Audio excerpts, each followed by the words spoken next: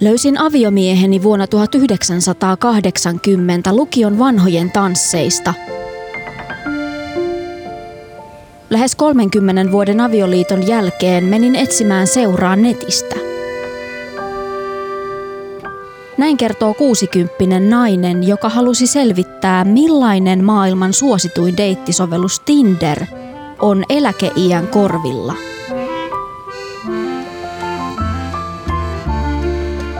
Kuuntelet Helsingin Sanomien Syvä pääty -podcastia. Nämä ovat tositarinoita, jotka yleensä jäävät kertomatta. Tämän jakson nimi on Täti Tinderissä. Lukenut Henni Merisalo.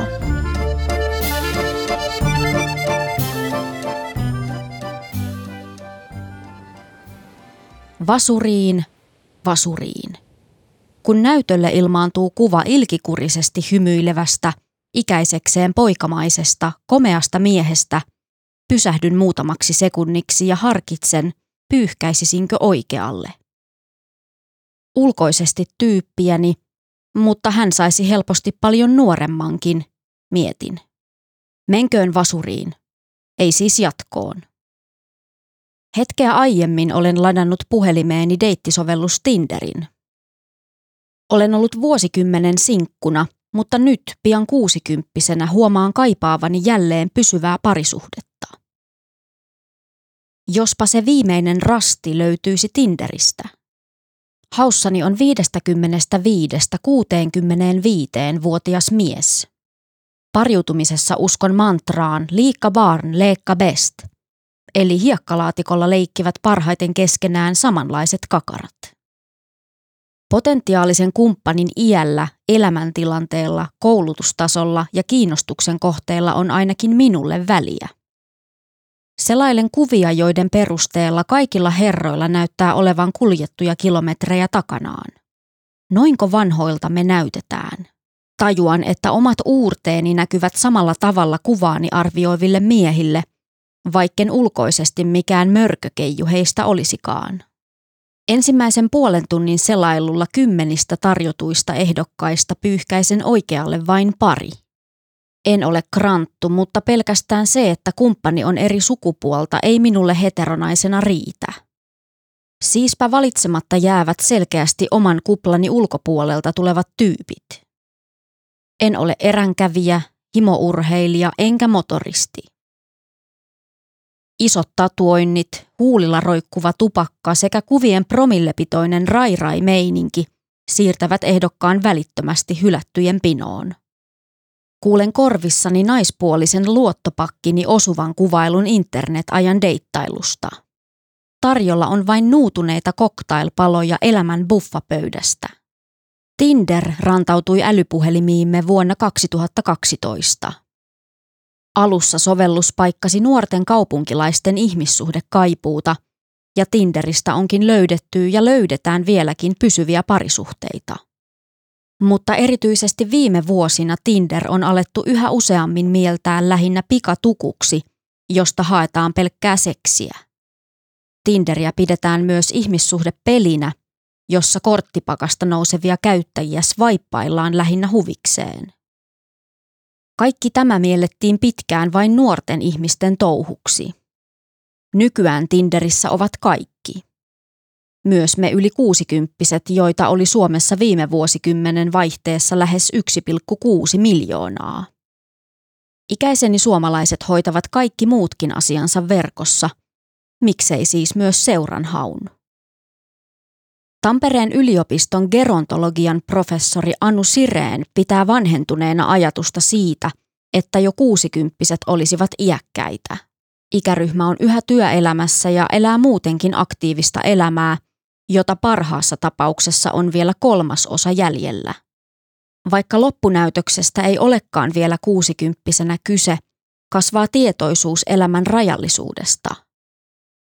Tässä elämänvaiheessa eletään jo mieluummin tässä ja nyt, sen sijaan, että katsottaisiin pitkälle tulevaisuuteen, Sirén sanoo. Olinkin toiveikas Tinderin ladatessani. Väestöliiton mukaan Suomessa 53-59-vuotiaat miehet ovat tilastollisesti suurin avioeroihin päätyvä ikäryhmä. Ja vaikka ihmisten parisuhdestatukset eivät olekaan suoraan verrannollisia asumismuotoon, jostain kertoo se, että yksin asuvien määrät ovat kasvaneet tasaisesti viime vuosina, eniten alle 30-vuotiaiden sekä eläkeikäisten parissa. Tapasin aviomieheni lukion vanhojen tansseissa. Kun olin miltei 50, erosimme, ja minusta tuli 30 vuotta kestäneen parisuhteen jälkeen sinkku. Vuosikymmenten kuluessa nuoruusaikojeni käytkö usein täällä klassikkorepliikistä oli tullut mennyttä maailmaa. Ei 50-vuotiaana ollut enää haluja norkoilla baareissa ja yökerhoissa, eikä tosin sen ikäisille sellaisia ole edes tarjolla. Niinpä avioeron jälkeen minäkin sukelsin internetin deittimaailmaan. Surffailin ahkerasti match.com ja Suomi24 deittisivustoilla. Tapailin ikäisiäni miehiä ja etsin samalla kadotettua nuoruuttani. Koska olin pariutunut jo teini-ikäisenä, seksikumppaneita ei mainittavasti ollut. Nyt otin sitä vahinkoa takaisin. Ikätoverini Kaija Koon kaunis, rietas, onnellinen oli voimabiisini, mutta noudatin kuitenkin amerikkalaista deittailuetikettiä. Vasta 3. treffit johtivat makuuhuoneen puolelle. 50 villitykseni ei kestänyt kovin pitkään.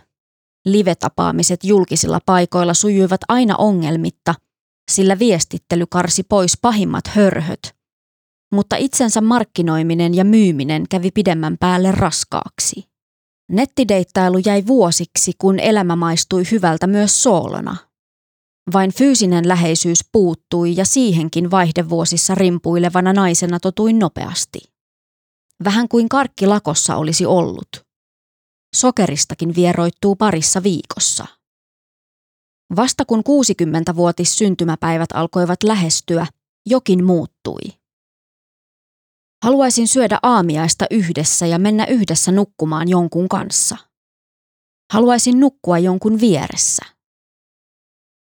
Huhtikuussa 2013 mediassa kohahti, kun amerikkalainen lifestyle-moguli Martha Stewart kertoi Today Show TV-ohjelmassa aikeistaan aloittaa seuranhaku 71-vuotiaana deittisivuston kautta. Sinäpä sen sanoit, Martha, mietin. Juuri tuollaista kumppanuutta minäkin elämäni takakaarteessa rinnalleni kaipaan, ja juuri siksi sukellan nyt Tinderin virtuaaliseen ihmiskatalogiin. Harmaantuvan prinssin sijaan saan lauantai-aamuna lehteä lukiessani jo ennen 10 pari tuu tänne pantavaksi viestiä täysin vierailta ihmisiltä. Ei paljon naurata.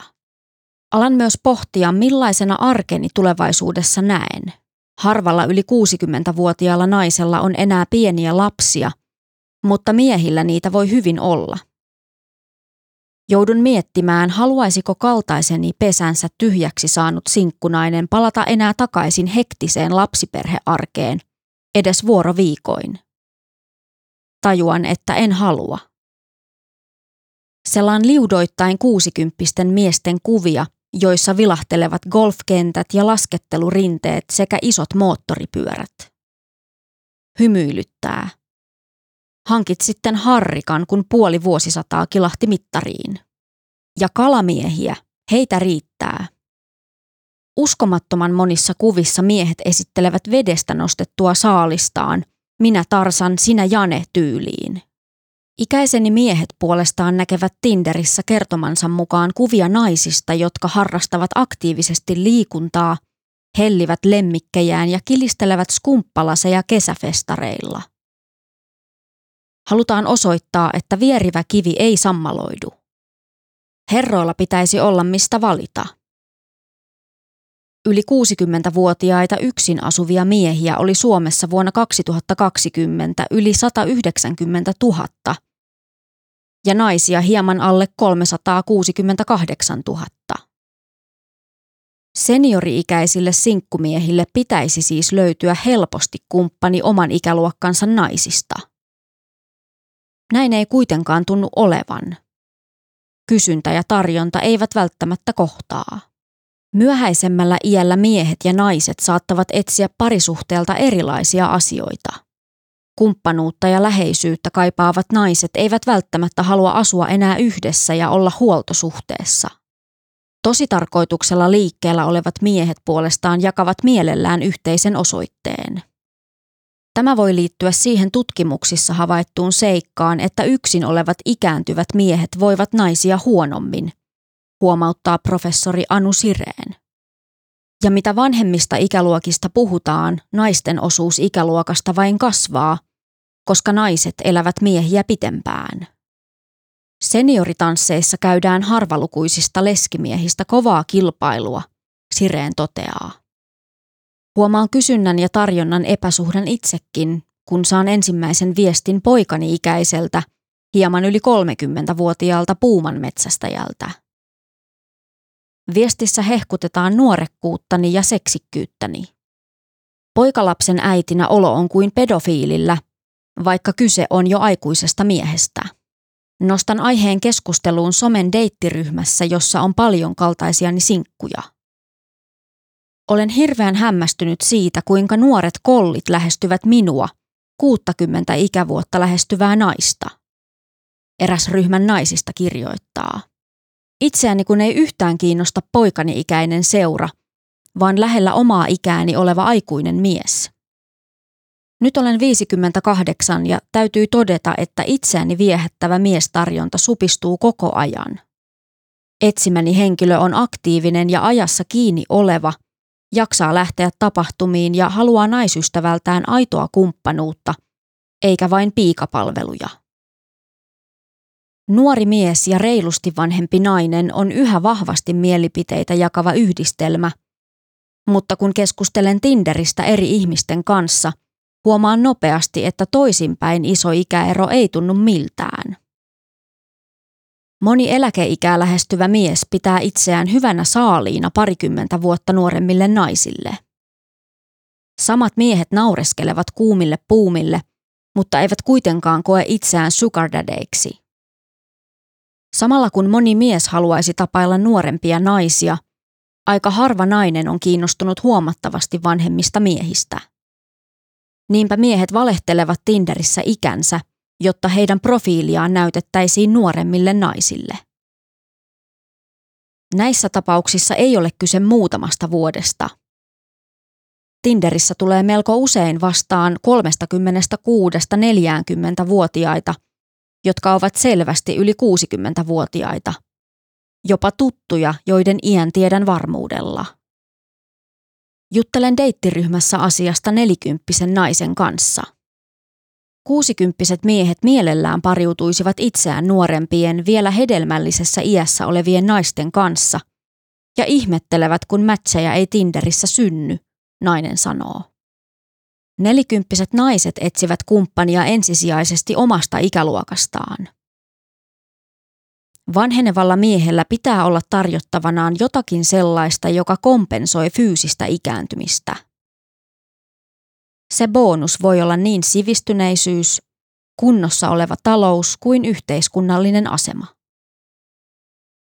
Siinä vaiheessa, kun takanani on vuosi Tinderissä, poistan sovelluksen puhelimestani. Vuoteni näyttää paperille kirjattuna tältä. Kävin 42 treffeillä. Tapasin fiksuja, miellyttäviä ja keskustelutaitoisia ikäisiäni miehiä. Eronneita, karanneita ja leskiä. He edustivat myös eri ammattiryhmiä laajalla skaalalla tohtoreista asfalttimiehiin. Pääsääntöisesti treffit kestivät kahvikupillisen ajan, satunnaisesti jopa viikonlopun verran. Kykenin nopeasti aistimaan, onko puolin ja toisin sitä kuuluisaa kemiaa vai ei.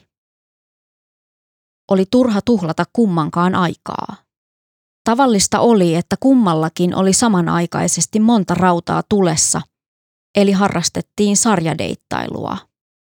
Niinpä Tinder-pelissä saattoi hyvinkin jäädä käteen musta Pekka. Vierestä vietiin. Törmäsin myös siihen, miten eri tavalla ikä naisia ja miehiä kohtelee. Toisin kuin naisilla, miesten vaihdevuodet voivat kehittyä hyvin hiljalleen ja kestää kauan, ja moni eläkeiän ylittänyt mies tuskailee, kun testosteronin tuotanto hiipuu ja erektio-ongelmat lisääntyvät. Naisten mummokuumeilulle naureskellaan yleisesti, mutta miesten erektio-ongelmat ovat yhä tabu. Seksi uuden partnerin kanssa on kummallekin jännittävää. Hyvin harvoin ensimmäisellä kerralla sinkoudutaan linnunradalle. Mutta makuuhuoneessa miehelle näin ei ole koskaan ennen käynyt tilanne voi olla tiukka paikka. Jos siitä ei päästä luontevasti ja yhteisymmärryksessä yli, seurauksena voi olla ghostaus eli katoaminen, puolin tai toisin. Itse tajusin 42 treffieni aikana, että pariutuminen on arpapeliä lähes joka iässä. Ja oman erityispiirteensä siihen tuo tieto siitä, että lähtölaskenta hautaan on jo mahdollisesti alkanut. Toiset löytävät sielun kumppaninsa jo lastentarhassa, toiset etsivät sitä koko ikänsä. Monilla on takana useita karille karahtaneita parisuhteita ja uskomattomia uusperhekuvioita. Siksi ei ole yhtä ohjenuoraa, jonka avulla onnellinen parisuhde löytyisi. Ja onni tarkoittaa ihmisille hyvin erilaisia asioita. Jollekin riittää yhteinen kauppareissu, toinen unelmoi vielä tandemhypystä taivaalta. Itse toivon Martha Stewartin tavoin edelleenkin löytäväni sen kainalon, johon illalla käpertyä ja josta voin aamulla herätä yhdessä kommentoimaan päivän uutisia televisiosta tai sanomalehden paperiversiosta. Minun onneni löytyy hyvästä arjesta. Moi, Tuomas tässä. Sä kuuntelet Helsingin Sanomien Syvä Pääty-podcastia ja se on hyvä näin. Kuitenkin, jos haluat vaikka bingettää kaikki nämä jaksot kerran läpi, niin se on mahdollista, koska kaikki nämä on kuunneltavissa Hesarin sovelluksessa jo nyt. Käy tsekkaamassa semmoinen osoite kuin hs.fi/syväpaatu. Eli syvä pääty ilman äänpisteitä, niin siellä on ohjeet ja tarvittaessa saat 2 viikon tilauksen ilmaiseksi.